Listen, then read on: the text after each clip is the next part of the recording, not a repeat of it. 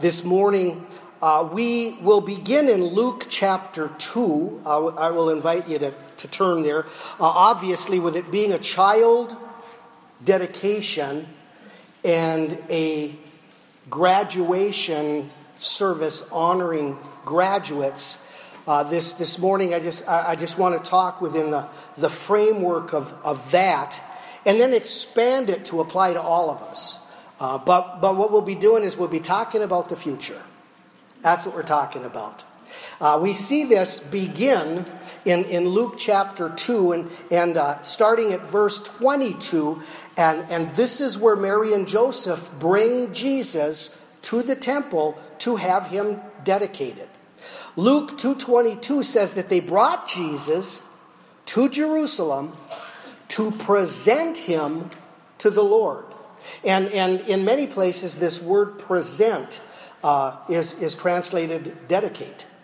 And then verse 24 says that they also are there to offer a sacrifice according to that which is said in the law of God. And so we're gonna start from there this morning for a few minutes. And let's begin with a word of prayer.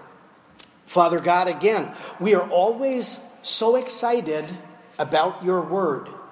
Because your word, again, it's eternal, and it's absolutely truth, and it's totally trustworthy, Lord God, and it excites us, and it inspires us, and it encourages us to grow in you. And so we pray for this time in your word that you will indeed excite us and grow us and inspire us.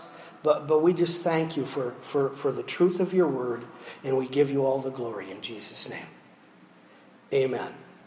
So they bring Jesus to the temple to dedicate him. And basically that's what we did today with Hunter and Angel Marie. And them...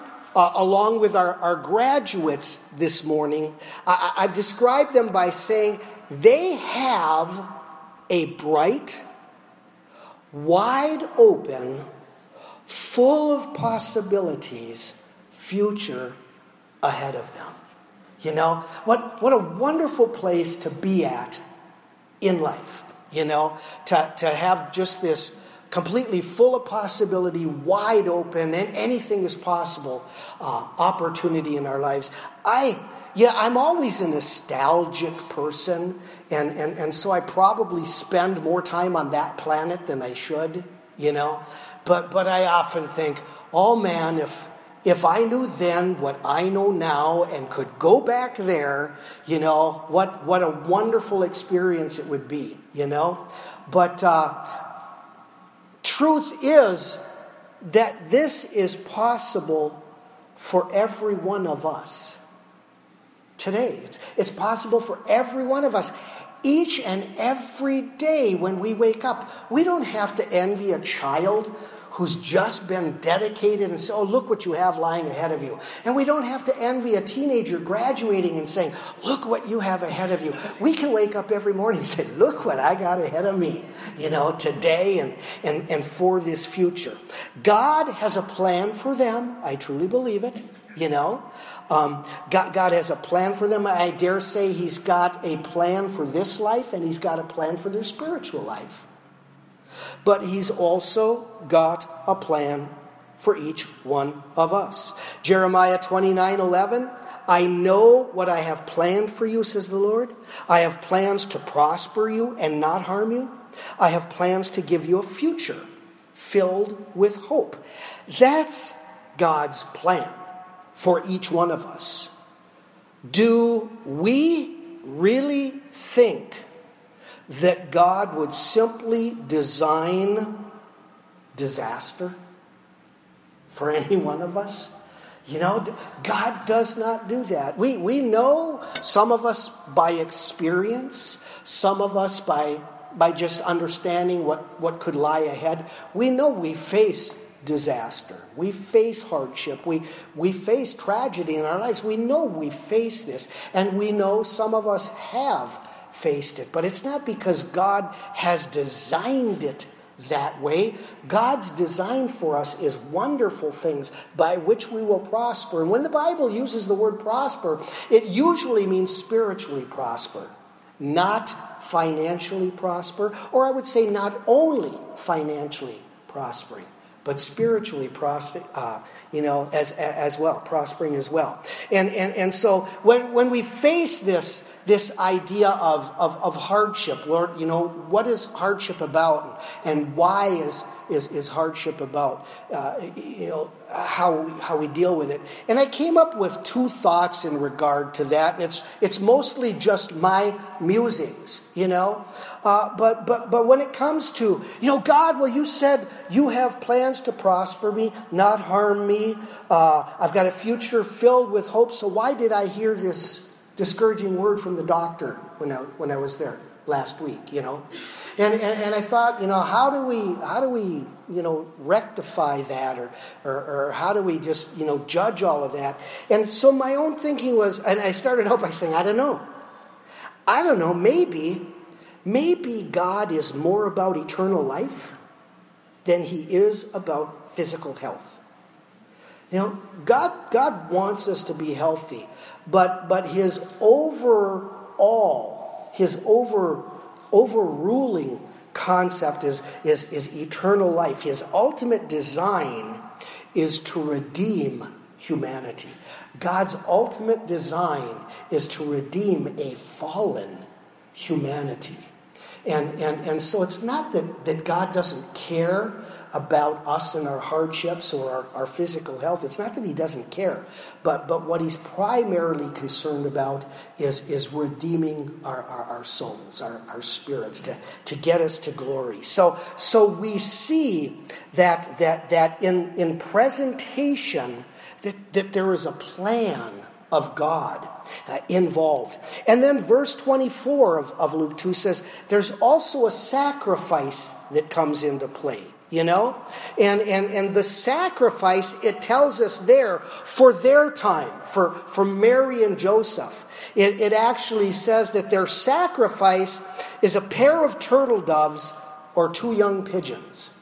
Okay, that's their sacrifice, and I wanted to belittle that. I wanted to make fun of that, or just speak to it as strange or ironic, But all it really means in the scriptures is that when a family was poor enough and did not have means, their sacrifice could be reduced to very easily and very simply attaining a couple of turtle doves or a couple of pigeons, And so that was their sacrifice. But there was a sacrifice involved. A sacrifice involved with the dedication and with the plan of things. Ultimately, what we're getting at this morning is, have you dedicated yourself to the Lord, And if that's the case, if that's the situation,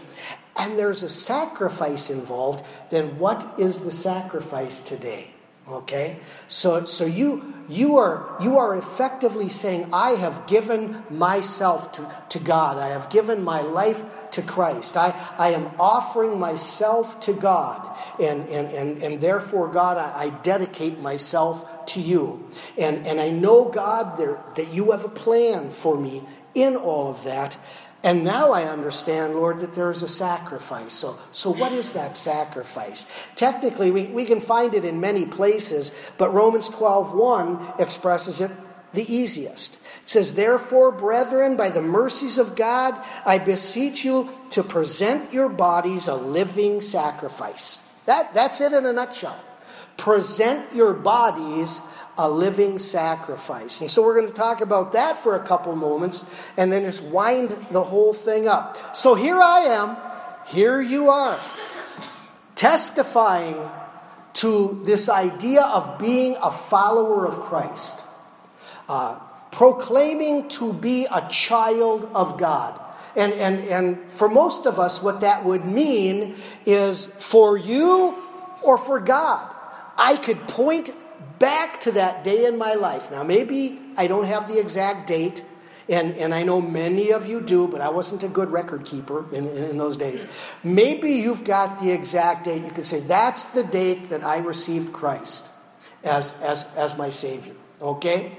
And so if you can do that in your life, as I've often said, if you can literally point back to that day and say, that's the day. Now, some of us might say, that's the day I said the sinner's prayer or something like that, then you know that you consider yourself to be a child of God as a follower of Christ. And so because of that, the word now says there is a sacrifice. I must present my body as a living sacrifice. And so what is present my body? And so I saw several things, but I also came up with a few things. When we present our bodies, does it say, give God your thumb and your big toe, Give God your left nostril, It says give God your body, all of us, It's like a spiritual hokey pokey. First you start with your left foot in, then your right hand in or whatever. You eventually get to the place where my whole body jumps in, okay? Well, that's presenting our body. My whole body jumps in. And we present that to God. My whole body, my whole being, all of my efforts and my energies. Simply ask yourself, is there anything on this earth to which I give more of myself than I give to God? Do I give my job, my workplace?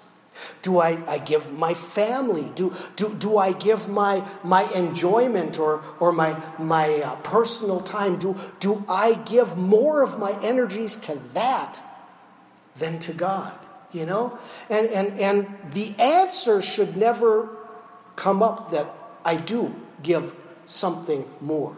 Hopefully what we're doing is, I always say, just split your life in half. You better be giving at least 51% to God of everything. And God would look down on me and say, well, thanks a lot for that, pal. You only insured 51%, Whereas, God asks for 100%. He just says, make me first, give me everything, and then I will take you and carry you and move you to places you can't imagine. So our sacrifice is our whole person, our whole being. And it goes on in later verses to talk about a renewing of our mind. So it's not only our body, but it's our mind. And by mind, that word is translated in the Greek, is translated to the soul, to the personality, to all that you are in being made up and everything. And so God asks for that as a sacrifice. Now, the amazing thing is in the Old Testament, all sacrifices ended up dead. They were totally consumed. And once they were killed, and I mean this in a nice way, slaughtered, okay, if there's such a thing, they were slaughtered. They were drawn, cut and quartered, and then they were burned. They were totally consumed, and that's sacrifice.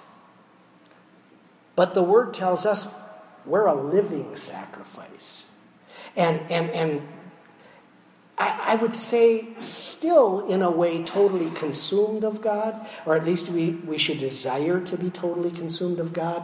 But we are allowed to remain alive. Normally, sacrifice requires the death of the sacrificer or the death of the offering. And I saw it expressed this way. When it comes to being a sacrifice, a living sacrifice, number one, you're not going to find any dead body. That's what's awesome, So there are no dead bodies here. Some of us might look over at our husband and elbow him and think, well, nearest thing too, But you will not find a dead body. And I saw it expressed this way. Because of his death, we live. And I think that's awesome. We are called to live for Christ. And that is an awesome thing. And then we're going to close with this. It's Isaiah 65:17. And God says, "For behold, I create new heavens and a new earth, and the former shall not be remembered, nor even come into mind." Okay? So what God is saying there is there is a day coming. We know this to be as eternity approaches. But God is saying there is a day coming where I will create a new heaven and a new earth, and neither the old heaven or the old earth will even be remembered. And I've always believed that 100%. I've always taken that totally into my heart and said to myself, there is going to come a day, and I think I'll at least see it in eternity. I'll see it in glory. I'll see it in heaven, where I am not even going to remember this life. You know? We're not going to sit in heaven and say, you know, maybe we're spending the day with Moses that day or something.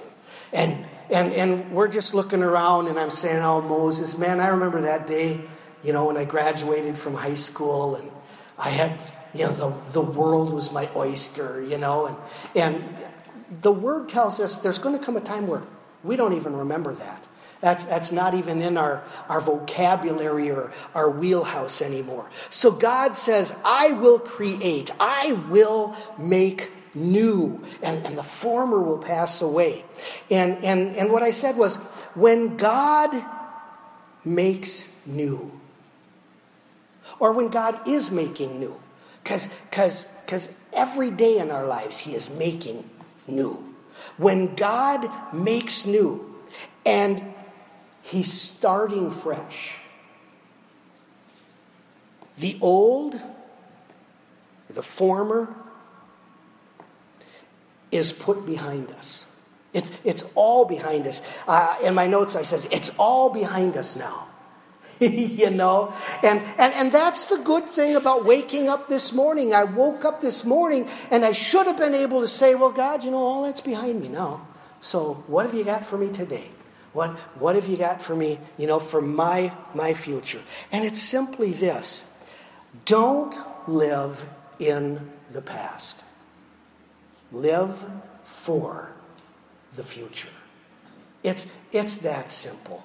And again, we don't have to believe, we don't have to think that these children or these graduates have some greater blessing and opportunity than we have, because we have the same promise every day when we wake up. So we're going to close with a word of prayer. And again, any time during that